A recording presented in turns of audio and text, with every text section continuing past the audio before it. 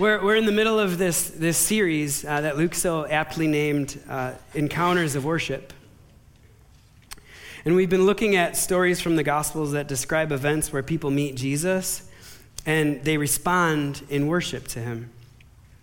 So far, we've talked about the wise men who travel to meet Jesus when he's born, and we covered the story about when Peter, the apostle, met Jesus.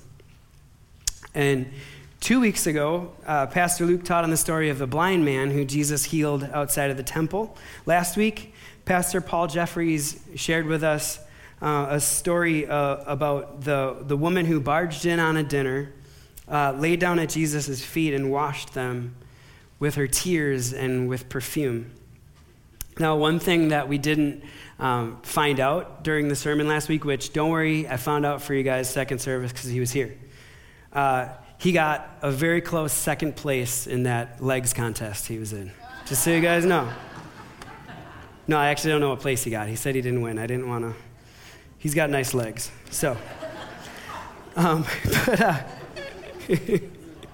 so yeah, that's kind of awkward. But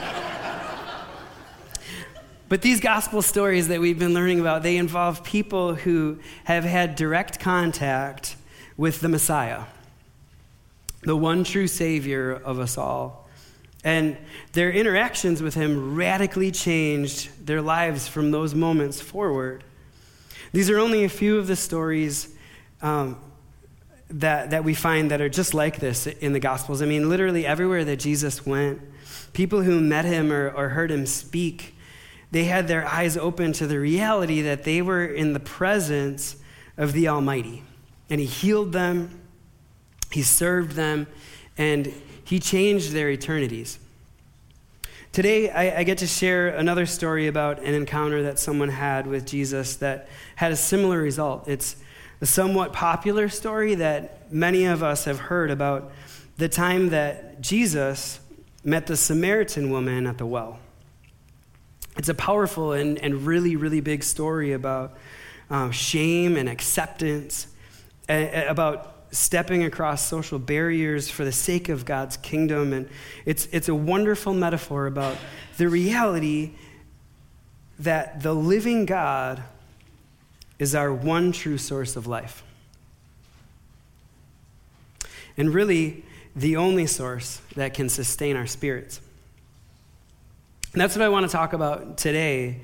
The idea that we need to be drawing from this never-ending spiritual well that is Jesus Christ.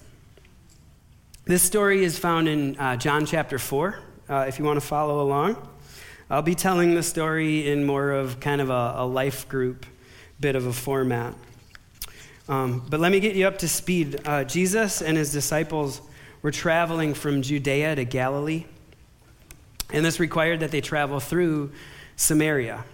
And they stopped in a town called Sychar.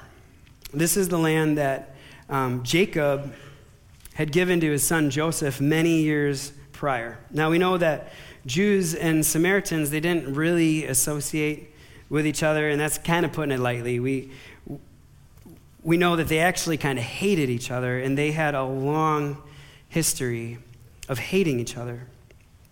Their history went all the way back to the time of Jacob, who was the son of Isaac. And you could say this feud was kind of like Book of Genesis old, and so old that I would suppose that some of the Jews and Samaritans kind of forgot the reasons why they even disliked each other. Simply, they just looked at each other and their different customs and religious practices, and they looked down on one another because of it. And so Jesus and his disciples, they stroll into this town, Sychar, which is Samaritan turf, and these guys are obviously different. They're obviously Jewish, and I'm sure by now they're causing heads to turn when they're going in. And they head straight to the well, to Jacob's well, because they know that it's there, and they were hot, and they were tired, and they were thirsty from their morning's walk. And it was about noon, the scriptures say, and this is where they split up. Jesus, he stayed at the well to rest, and the disciples went on to go find lunch. and while Jesus was sitting there, a Samaritan woman walked up to draw water. So Jesus asked her for a drink of water. And she's shocked, right? First off, she's a Samaritan. And we know that Samaritans and Jews didn't get along. But Jewish men didn't talk to women in public. So most women would have just ignored him, but not this one. She's kind of got a little bit of spunk. And she responds with almost a little bit of attitude, it sounds. And she says, "You are a Jew, and I am a Samaritan woman. How can you ask me for a drink?" And Jesus responds in his really exceptional way. He's always captivating minds and causing people to think really big, deep thoughts. And he says to her, "If you knew the gift of God and who it is that asks you for a drink, you would have asked him, and he would have given you living water." So now he really has her attention, right? And she says, "Sir, you have nothing to draw with, and this well is deep. Where can you get this living water?" And Jesus answers with this. He says, "Everyone who drinks the water from this well will be thirsty again. But whoever drinks the water that I give them will never thirst. Indeed, the water I give them will become in them a spring of living water welling up to eternal life." So now, if she wasn't already, she's totally swept up by Jesus' words now. And she says to him, "Sir, give me this water so that I won't get thirsty and have to keep coming here to draw water." There's that spunk again, right? Just kind of a little smarty pants. And she's excited. And this is where the story kind of takes a turn, and it gets really real, because Jesus, sensing her excitement, he says, "Go, call your husband and come back." And the story turns, because if we know this story, we know that this woman has had a particularly troubled past in the husband department especially. And Jesus just dropped this bomb on her. And this is how she responds. She says, "I have no husband." To which Jesus says, "You're right when you say that you have no husband. The fact is, you have had 5 husbands. And the man that you're with now, the man that you now have is not your husband. What you've said is quite true." So what happened here? We can see that this woman was just totally laid bare by Jesus. All of her sin and all of her shame was exposed by him. It's been dragged out right in front of her. It's been brought out into the light. But this man, this Jesus, he's not looking at her like everyone else looks at her. And you can almost kind of feel this moment where he's looking at her and he says, "You know what? I know everything about you. And it doesn't change a thing. I still have this living water for you." You know, even today, as broken as this world is, I think many of us would be really surprised if we knew someone who had been married 5 times and was now living with their 6th person. And in this time, it would be extremely shaming to have a past like this. And Jesus keeps pushing in and keeps pressing into the matter, and he doesn't do it because he wants to shame her, but he's doing it because he needs to set her free.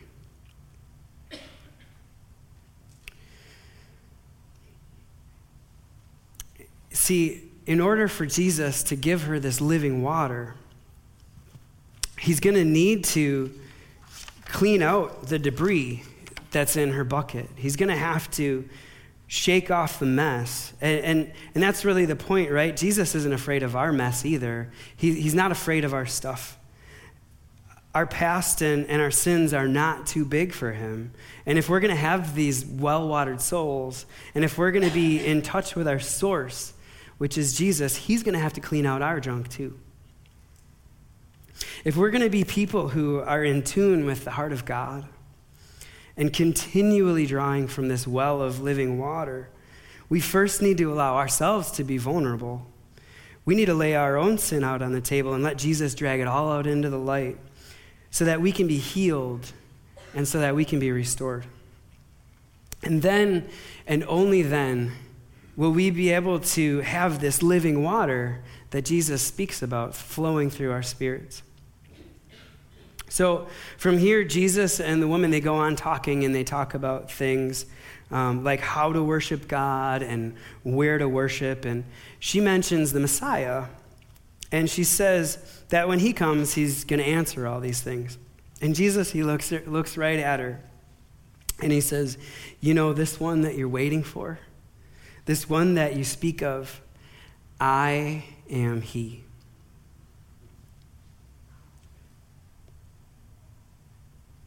And that's the key to this whole thing, right? It's always Christ that's revealed that is going to unlock the well in our soul. And so what happens next with this woman when we read on, we know that it's really the most natural thing that could happen, right? She has encountered Jesus, and she now has an understanding of him. She believes in him, and she goes on and she bears fruit. Her experience allows others to encounter this same divine nature of Jesus that she experienced firsthand. So as we wrap up the story, it says this woman had an encounter with the divine presence of Jesus. That's the first point that I was able to pull. And it's not just she didn't just have a theological conversation or a religious activity. Clearly, she already knew about the Messiah, but she had a real encounter with the true nature of Jesus. And because of this encounter, she was able to receive healing and redemption for her own story, for her own context that applied directly to her situation. And from this encounter and from this healing, she was given the true revelation of Christ and of his nature. Then, because of her encounter with Jesus, she bore fruit. In John chapter 15, Jesus is speaking, and he says it's to my Father's glory that you bear much fruit. And bearing fruit, it comes from abiding or remaining in him. It doesn't come from our busyness or our work, like some of us seem to think. That same passage in John 15, verse 4, it says, remain in me as I also remain in you. No branch can bear fruit by itself. It must remain in the vine. Neither can you bear fruit unless you remain in me. Most of us are so busy. We cloud our lives with the day-to-day, and we just put so much on our plates. We try to fuel our whole spiritual life from that one initial encounter that we had with Jesus.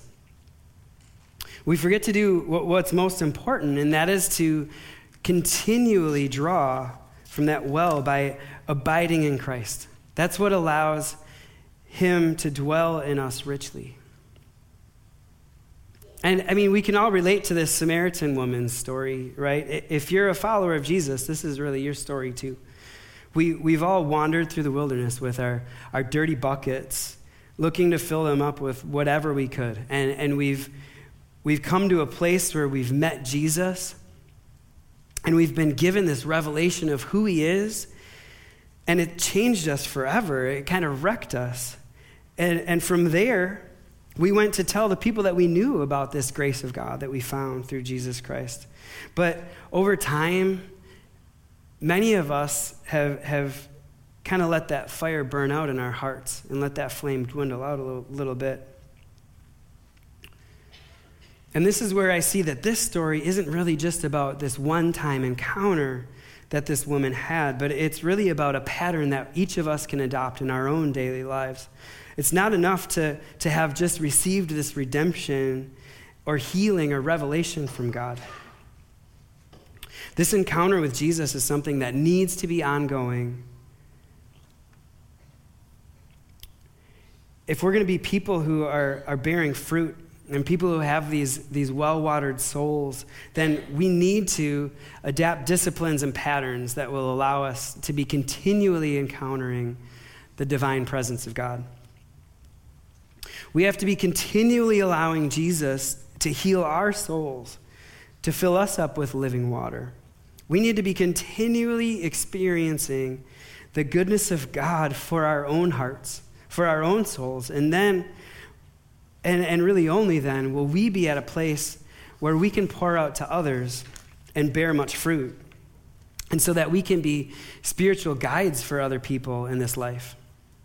So I want to talk a little bit about some practical ways that we can do this, ways that we can be drawing from this well of living water. Throughout Scripture and throughout the ages, really, maybe you know some people who do this, but we see people who are engaging in spiritual disciplines. I know that sounds really big, but really all that means is spiritual disciplines are regular activities that Christians engage in. They're patterns or habits that people maintain in order to promote spiritual growth. There are lots of them. The most common ones that we all recognize are prayer or devotion and study. And there are some that are a little bit less practiced nowadays or spoken about. And we hear about them, though. They're like fasting and solitude, silence and secrecy. And I want to talk about two of those that maybe we don't really know so much or we're not really engaging in so much in our lives. I'd like to talk about silence and solitude. What I see here from this story and this well of living water is that we Christians, we followers of Christ, we really need to establish repeatable rhythms of retreat and of rest in our lives. We need Sabbath. Now, we know that the Sabbath has origin in the creation story. You know, God created the earth in 6 days, and on the seventh day he rested. And later on in the Old Testament, it talks about God commands his people to remember the Sabbath day and to keep it holy. And when Jesus was here on this earth, he declared that he is the Sabbath. And when he made that declaration, he was pretty much saying the same thing as he is in this story, that he has living water for all of us. In Discipleship 1, the first passage of Scripture that we all memorize is Psalm 1 through 3. It says, "Blessed is the one who does not walk in step with the wicked, or stand in the way that sinners take, or sit in the company of mockers, but whose delight is in the law of the Lord, and who meditates on his law day and night. That person is like a tree planted by streams of water, which yields its fruit in season, and whose leaf does not wither. Whatever they do prospers." And this is such a perfect picture to me, because the passage, it doesn't speak of some traveler finding the river and getting a drink and walking away, but it describes a tree. And trees don't move. This tree is thriving because it has been placed and is abiding right next to its source. Its roots are directly connected to living water. We also know in the ever-common passage of Psalm 23 that it speaks to this when it says, "He makes me lie down in green pastures. He leads me beside quiet waters. He refreshes my soul." We need to be taking time to be still in the presence of God. Our souls need rest. And real rest for our weary souls is only found when we are actually abiding in Christ or remaining in Christ. King David wrote in Psalm 119, he said, 7 times a day I praise you for your righteous laws. What if 7 times a day we pushed back whatever it was that we were up to, whatever we were doing, we shut off our phone, we tuned out all of our distractions, and we just sat and reflected on the goodness of God? What if we took the time to sit and realize that this whole universe is constantly in motion and it's all been set in perfect harmony by the one true God the creator of it all, who loves you, but it has absolutely nothing to do with your work or your toil.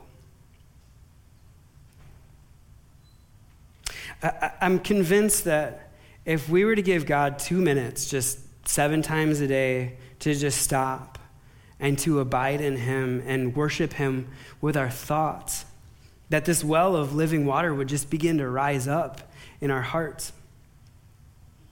So I want to challenge you, give this a shot. I've kind of started it, and it's been just wonderful for me. Take 2 minutes, 7 times a day, and stop and thank God for his goodness. I also believe that we need to be carving out extended periods of time to be alone with God. In other words, we need to practice that discipline of solitude. This is something that Pastor Luke really tried to speak into me when I was first on staff here, and after a while he gave up because I didn't do it once. And I'm not proud of that, but it's something that I see in his life, and I see how vital it is to him. And it's something that I am going to be committing to going forward and doing, and I want to invite you guys to do this with me. So here's what I'm going to do, and maybe you want to adopt something similar, but I'm going to put a date on the calendar that's less than 60 days from now. And on that day, I'm going to take an 8-hour mini vacation, and I'm just going to go be alone with God. And I hope that this is a beginning of a discipline for me, or a habit. And I invite all of you guys to hold me accountable on it. Really find out when I'm going, because I need your help. And make sure I follow up. And I'd invite you to jump into this with me. And if you do this, don't just sit in your home for a day, or like just don't even get out of bed and keep the covers on you. Get outside, get out in nature, and experience God's creation while you're spending time with him. We see a pattern of Jesus doing this in the Gospels. You know, he went to the mountain to pray. On the night he was betrayed, he was praying in the Garden of Gethsemane outside. That was when he prayed his famous prayer, "Not my will, but yours be done." And there's just something so inspiring about nature and God's creation that just draws us to immediately be thinking really big thoughts about him. So as we withdraw from our own daily hustle and we move toward God in secrecy and solitude, there we're going to be able to find his will and his nature and his heart. And I have the third thing here that's a little bit easier, but when we pray alone, we need to be praying more than just prayers of petition to God. To pray for God to work a miracle in your life or someone else's, or to pray for breakthrough, or to ask God to provide something for you are all good things to pray for. But we need to be praying more prayers of confession. We need to be praying to God about how he's our peace and he's our source. And we need to be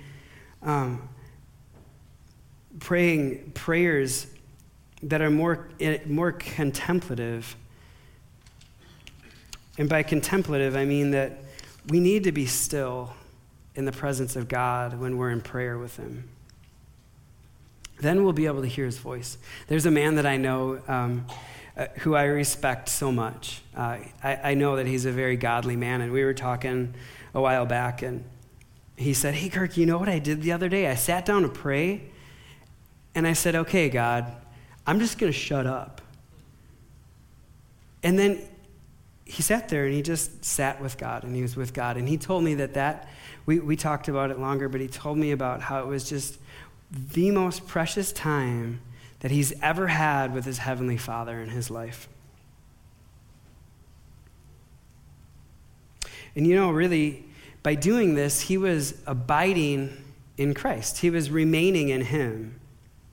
And this activity or this discipline was allowing him to draw from that well of living water that Jesus promises all of us. So, you guys, let's be people who rest in Jesus. Let's stay in touch with our source of life. Let's keep on tapping into this well of living water by choosing to remain in Jesus. This is what will enable us to no longer feel like we're running on fumes or dragging our buckets through the desert dying of thirst. As we care for our souls in this way, our perspectives and our priorities will be more in line with the Word of God and be more in line with the nature of his Son, Jesus. And this will allow this living water, the Holy Spirit, to become in us a spring of water that wells up and allows us to bear fruit. We won't remain thirsty. We'll be just like that tree planted by streams of living water. Our leaves won't wither and we won't burn out. And the Spirit of God will dwell in us richly as we remain and we abide in him. Amen. So I got some homework for you. Sorry. I already kind of listed it out, and I know I'm up here like once every 10 years, and I think this is the second time I gave you homework. But do this with me. Let's see if we can commit to this. Let's see if it makes a change in our perspective. To go back over them, the number one is the King David, 7 times a day, 2 minutes of silent reflection and worship. If 7 times is too much, start with 2 or 3. Start with 1. But put a little effort towards this. I think we'll find that there can be some pretty precious times had with our Heavenly Father together when we just rest and reflect on his goodness. And then number 2 is the big one. Make a plan to take an extended amount of time to be alone with God, preferably in nature, and make this at least a couple of hours, if you can. And commit to removing all distractions. Put away your phone. Put away anything that's gonna remove your focus from the presence of God. And I'm serious, you guys. Hold me accountable and see if I'm doing this, because I really want to do this. I think this is really going to be an important one for me. But also number 3 is kind of the easy one. When you pray, take a portion of your prayer time to be still and to listen for God's voice. Contemplate on how awesome he is. If you have 5 minutes to pray, if you take 5 minutes, take 1 or 2 of those minutes and do this. And just rest in God.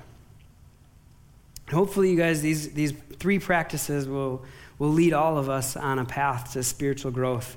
And we will be disciples who are constantly drawing from this well of living water that is the Spirit of God. Amen? All right. Can you guys rise to your feet? Let's pray together. Father in heaven, hallowed and awesome and wonderful is your name. You created this earth and all things in it for your glory, and you created those things with us in mind. God, that you would love each and every one of us the way that you do is just a fascinating thing. And Lord, I pray that we would be disciples of Jesus who take the time and focus to be drawing from the living water that Jesus provides. Jesus, may you stir in our hearts in new ways. Holy Spirit, may you allow this living water to be a well, to be a spring that flows out of us so richly so that we can be a blessing to others in our life, and so that we can go forth and do your work for your kingdom. God, may you get all the honor and praise. In Jesus' name, amen. You guys, it's my prayer that your love may abound more and more with knowledge and discernment, so that you may approve what is excellent and so be pure and blameless on the day of Christ, filled with the fruit of righteousness that comes through Christ Jesus to the glory and praise of God. I love you guys. Have a great day.